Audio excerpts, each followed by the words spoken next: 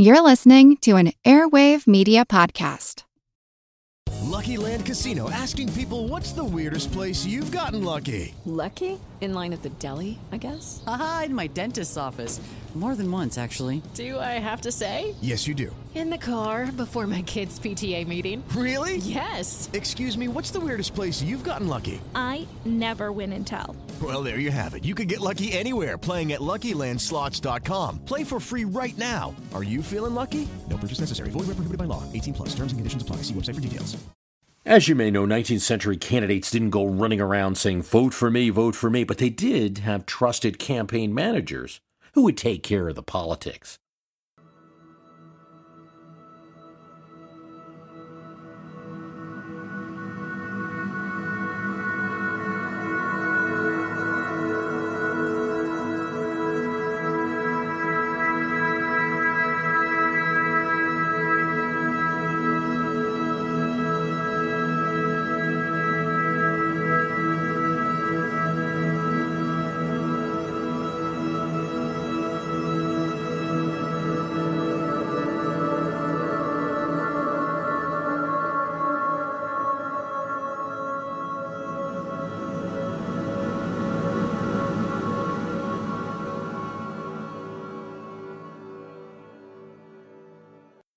William Seward, senator from New York, confident of his party's nomination for the presidency of the United States, put his trusted advisor Thurlow Weed in charge. He was the best political mastermind in the country at the time.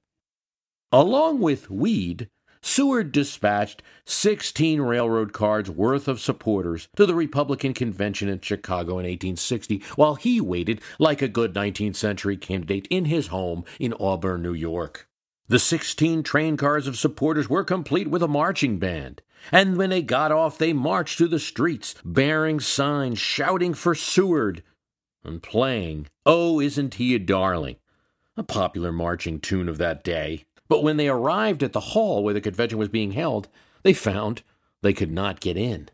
Supporters of Abraham Lincoln, that upstart from the West, had taken their seats. These kind of convention hijinks were common. Lincoln supporters had printed up counterfeit tickets. It shocked the Seward folks a bit, but enough of them managed to get in to give Seward a rousing cheer when his name was placed in nomination.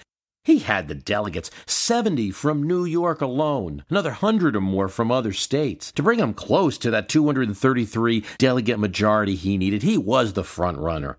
The rest of the candidates, Samuel Chase of Ohio, Edward Bates of Missouri, the local yokel Abraham Lincoln, were just going to get a few votes. They were fractured.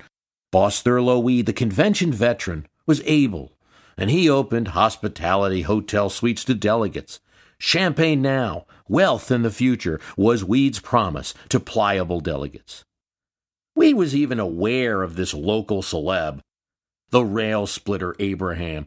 He knew that he'd get the delegates of his home state of Illinois, the convention's being held in Chicago, and he had a plan for it.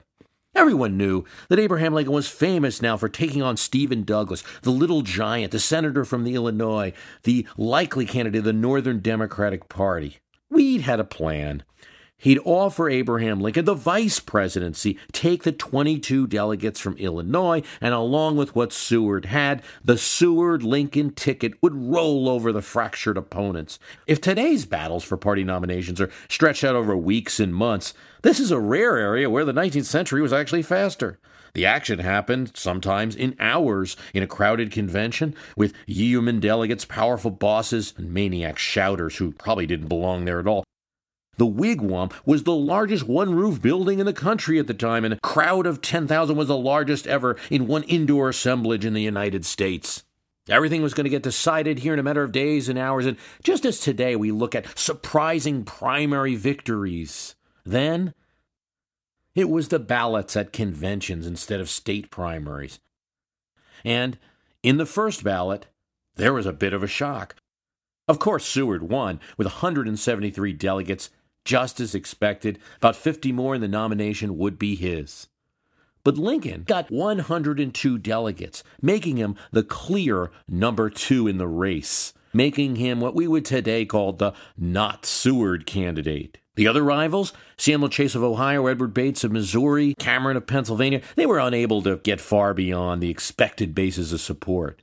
Yet they held enough of the delegates away from Seward to deny him the majority. That is what today we would call the shocking last-minute surge for candidate Lincoln. But how did he do it? Well, he got those local votes as expected, but he also got another 20 delegates from neighboring Indiana who wanted a Westerner for president. Then he got some stray votes from states that the majority of those states were for Seward, but there were a few dissenters. But that wasn't all. 6 of the delegates came from a place where the Lincolns had an ancestral home, the state of Kentucky. And 14 of the delegates came from the soon-to-be Confederate state of Virginia, though none of the delegates knew this at the time. A man named Alfred Caldwell of Wheeling, Virginia, now in West Virginia, was Lincoln's supporter, the head of the convention, and assured the majority of Virginia's delegates went to Lincoln. Later in the general election, Caldwell would raise a Lincoln-Hamlin Liberty pole in Wheeling, Virginia. Not an easy thing to do in that state. Where polls were raised in other parts of Virginia in 1860, the militia was called out. Indeed, in that 1860 Republican convention, Kentucky, Maryland, Virginia, Texas, Delaware, and Missouri were states that would all vote against the Republican ticket in the fall. 2 of them would enter open rebellion with the United States. The rest would become border states on the edge of joining rebellion. Yet their delegates participated in the choice of nominee, and as we'll see, not without controversy. Seward got a few votes from these states, particularly Texas, but for most ballots, they were hostile to him. Absent these states, his race to the nomination would have been easier. Might have won on the first ballot, hard to say, at least by the second. Edward Bates, one of the rivals, would not have been a realistic rival. He relied on Missouri and Maryland, and Lincoln would not have had that incredible first ballot showing. But back to the wigwam. So what? Abe did well. Seward still had 70 or more delegates. If it was a race, Lincoln was way behind. A second ballot was then taken, but this time, Lincoln picked up Seward haters in New Hampshire and Maine, and after a backroom deal that was not authorized by Abraham, with Pennsylvania's governor to give him a cabinet seat, he won most of that state's delegates. Now the vote was Seward 184, but Lincoln got 181 delegates, and the crowd went wild. The convention president had to gavel the crowd of Lincoln supporters in this local hall to order. A third ballot is taken, and now Lincoln wins just barely, with not only his original votes, the new votes from Pennsylvania, but now some votes from Ohio, and votes from Kentucky, Virginia, Maryland, and Delaware, all of which he would need to win that third ballot. Without those states, there would have been a fourth ballot, maybe a fifth. Instead, with the delegates from these, and with Missouri holding out for its local favorite son Bates, Seward's hopes were ended. As we mentioned in the 1860 general election, Delaware and Texas, Virginia would go for Breckinridge, Kentucky for Bell, Missouri for Stephen Douglas. None of them voted for Lincoln, though he had a nice showing in the German areas of St. Louis, Lincoln's best showing in the South. Lincoln won that election of 1860. The Republican was probably going to win the 1860 election. Lincoln was an unpopular president within his own party, almost lost his nomination battle in 1864 and the presidency. Was it right that some of these states, who couldn't carry their nominee into the fall election, helped to pick that nominee? Should Alabama pick a Democrat today? Should Vermont pick a Republican today? This is a question that might have some relevance in the 2012 primaries, and it's a question that was debated in that 1860 convention. This whole issue really came to a head when President Taft struggled to keep his presidency against a challenge from the ex-president Theodore Roosevelt. Taft had the backing of the Eastern conservatives, the party bosses who didn't want Roosevelt back in. Roosevelt had the Westerners and the progressives, and the party was split in half. Roosevelt was winning primaries, and he had the momentum. Unlike Seward, Roosevelt broke tradition. He was, well, I guess today we'd say a control freak. He was his own Thurlow Weed, and he showed up in Chicago, where the convention was again in 1912, and he personally directed the convention effort. Didn't enter the building, but was nearby. But it didn't matter. Taft had a secret weapon going into that Republican convention of 1912, and no strong-willed, charismatic speaker and no string of primary victories could beat it. Taft had delegates from southern states, places where, in 1912, were absolute no man's land for Republicans. No Republican was going to get elected. Federal employees, commissioners, but they had no standing in their states. They were loyal to the administration. In some cases, they had a job from the administration. It was, as progressives complained, a brokerage corporation for patronage. And it got Taft 3/4 of his support at the convention. They were, as Roosevelt called them, Rottenborough delegates. Nobody insults like former President Roosevelt, but what the heck is a Rottenborough delegate? What is a Rottenborough? Well, it refers to the old British Parliament, where seats aren't like the U.S. Congress today, not divided according to population. No, in the past in Parliament, some towns would get representation where no one even lived, maybe because of a family that had a traditional seat, while cities and large villages went underrepresented or not represented at all. Rottenborough delegates, such as they were called, would refer to delegates from a place where the party had no standing. Rottenborough delegates led to a 1912 nominee who won only one state, Utah. Yet it's kind of an ugly term, and nobody called Rottenborough in 1976 when President Ford availed himself of the powers of the incumbency to hold on to the Oval Office in his party's contested primary. Nobody used that term, but Reagan did cast himself as a true Republican when he took on the president. Ford relied on states that were not normally viable for a Republican, would not be in 1976. New York, Massachusetts, Pennsylvania, Rhode Island, Connecticut were the places where he won victories over California Governor Ronald Reagan. But if the GOP primary were held only in states that Ford was able to carry in the fall election, he would have lost to Reagan 2-1. If you look at the Democratic Party nomination process in 2008, you'll see that Hillary Clinton won California, New York, New Jersey, Massachusetts, Ohio, and Pennsylvania, the more Democratic states. Obama's wins kind of read like a GOP nominees base. North Dakota, Montana, South Carolina, Alabama, Mississippi, Kansas, Nebraska, Louisiana, and Idaho. Idaho picking the Democratic nominee? No one really contested it at the time, and arguably nobody should. I suspect it's an issue that might be coming up in 2012, and I'll explain why. But let's go back to the Wigwam in 1860, where David Wilmot, famous for his speech on slavery question, the Wilmot Proviso, well regarded by the folks in this chamber, rose to question, as probably only he could, if delegates from Maryland or Delaware or Virginia, where slavery was permitted, should really be permitted to name a nominee of the Republican Party opposed to slavery.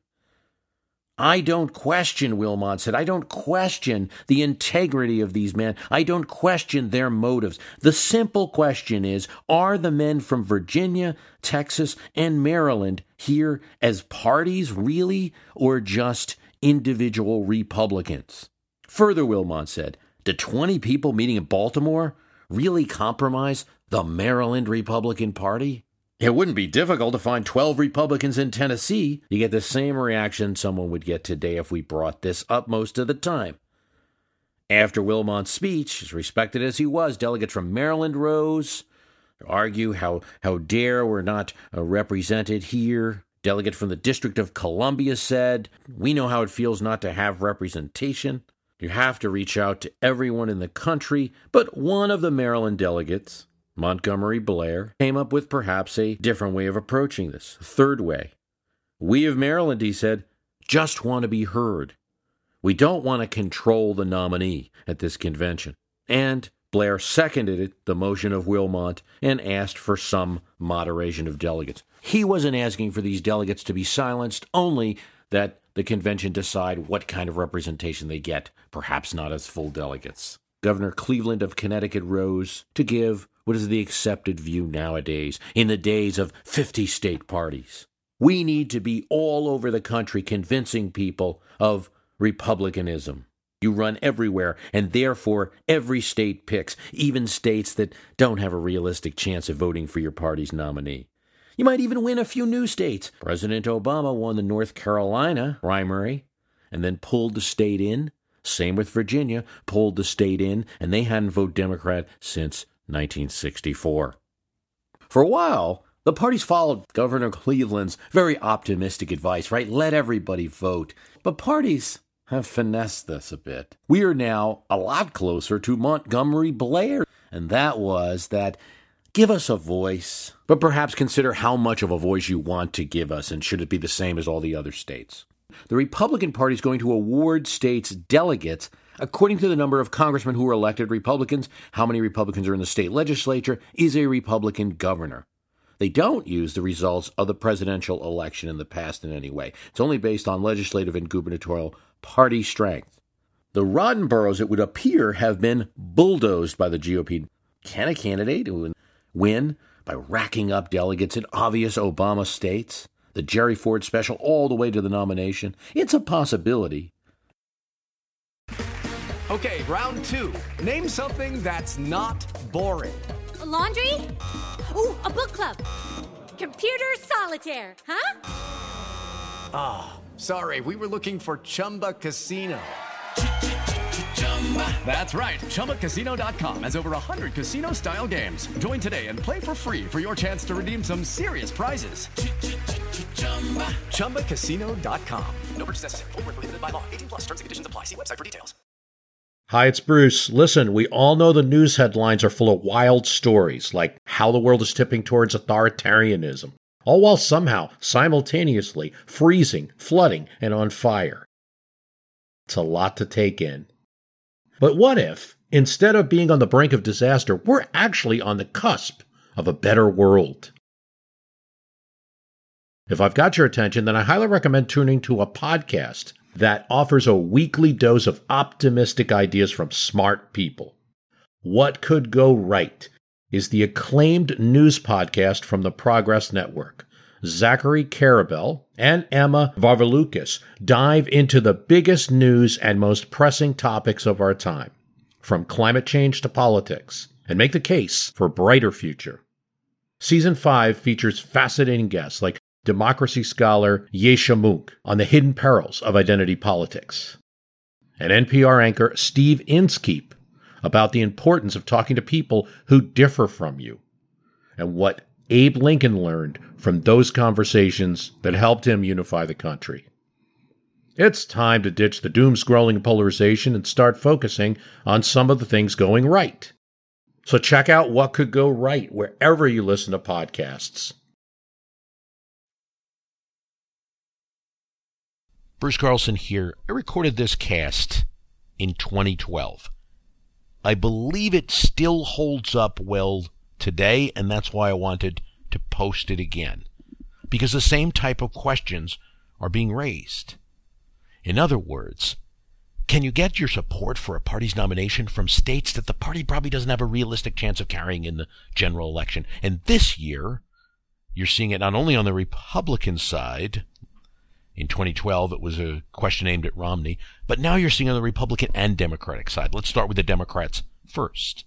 On one hand, criticism from the Sanders campaign is that Hillary Clinton's delegates, the initial delegate lead that she received, has come from states that have very little chance of voting for Democrats in the general election. South Carolina, Alabama, Texas, Mississippi. But on the other hand, those who are Clinton supporters or observers in the media have noted that Bernie Sanders seems to get support from some of these caucuses in places out west, Idaho, Utah, Montana, that aren't likely to support Democrats in the fall. And also within states, if you take, say, Michigan, take Iowa, you take Missouri, which is a state that Hillary Clinton won, Bernie Sanders came close in.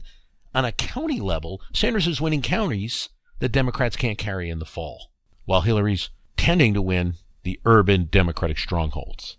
That's on the Democratic side. Now, the same questions again being raised on the Republican side. And it is very likely that if Trump gets to the Cleveland Convention with a majority, it is thanks to delegates from states that probably will not vote for the Republican Party in the fall. Delegates that Theodore Roosevelt might, I'm going to explain why it's a might, have termed rotten borough delegates. Romney needed them to fend off, at the time it was Gingrich when we recorded this, and Trump needs them to fend off Cruz and the Stop Trump movement. It's a little different. Rotten borough delegates are a harsh word. I mean no disservice to the people who are doing a job, going to the convention and the like. It is just a historical term, and it's not exactly the same as, say, in 1912. In 1912, those Southern Republican delegates were really representing states that really had absolutely no chance of being carried by the party. The Democrats carried the South from the Civil War up until the 1960s. That's not exactly the situation. Some of these states are turnable, and a GOP candidate could argue, I'm going to try to make a change. It's only in 1988 where a Republican was winning California. But as I re-listen to this cast, and I do that from time to time, I just note, and I ask you to note, that when you view in the various debates in Twitter or on TV and other places, that this same debate was something that was discussed in 1860 and 1912. I want to thank you for listening. The website is www.myhistorycanbeatupyourpolitics.com, and I'm going to plug something in advance. Doesn't exist now, but I'm going to let you know about it, probably launching in the summer. And that is the Extra Podcast. This is a premium podcast for myhistorycanbeatupyourpolitics.com listeners who want more content. It's going to consist of several elements. If you subscribe, it's going to be a reasonable fee, as low as $2 a month, depending on various membership levels, and you'll get some benefits for that, including transcripts and other things. And you get some benefits from that, including transcript recognition on the site and other things. It's going to include regular, rotating, archived podcasts. And some of these are not available on the web. I know some of my old podcasts are findable on the web. These are not. So you're going to get them rotate on a regular basis. I'm going to comment on some of them, as I'm doing now, based on current events. I'm going to have some extra cast as well. Some of them, I call it Carlson's Corner, will just simply be my take on politics of the day, whether it's related to history or not. Then, my ongoing project studying this year the Revolutionary War and analysis and commentary on that. And also, just some extra tidbits and kind of the remaining legal pad matter from some of the podcasts that you'll continue to hear on the regular My History Can Beat Up Your Politics podcast. So if I have some extra information that didn't make it into the episode, or just a note about what kind of sources were used, or how difficult a particular cast was to construct and what some of the considerations were behind what I said, that's going to be available to subscribers to the Extra Podcast. Look out for it this summer. The technology is mostly set up. Right now it's just getting all the content in place. Thanks for listening. As a longtime foreign correspondent, I've worked in lots of places, but nowhere as important to the world as China. I'm Jane Perlez, former Beijing bureau chief for the New York Times. Join me on my new podcast, Face Off, U.S. versus China, where I'll take you behind the scenes in the tumultuous U.S.-China relationship. Find Face Off wherever you get your podcasts.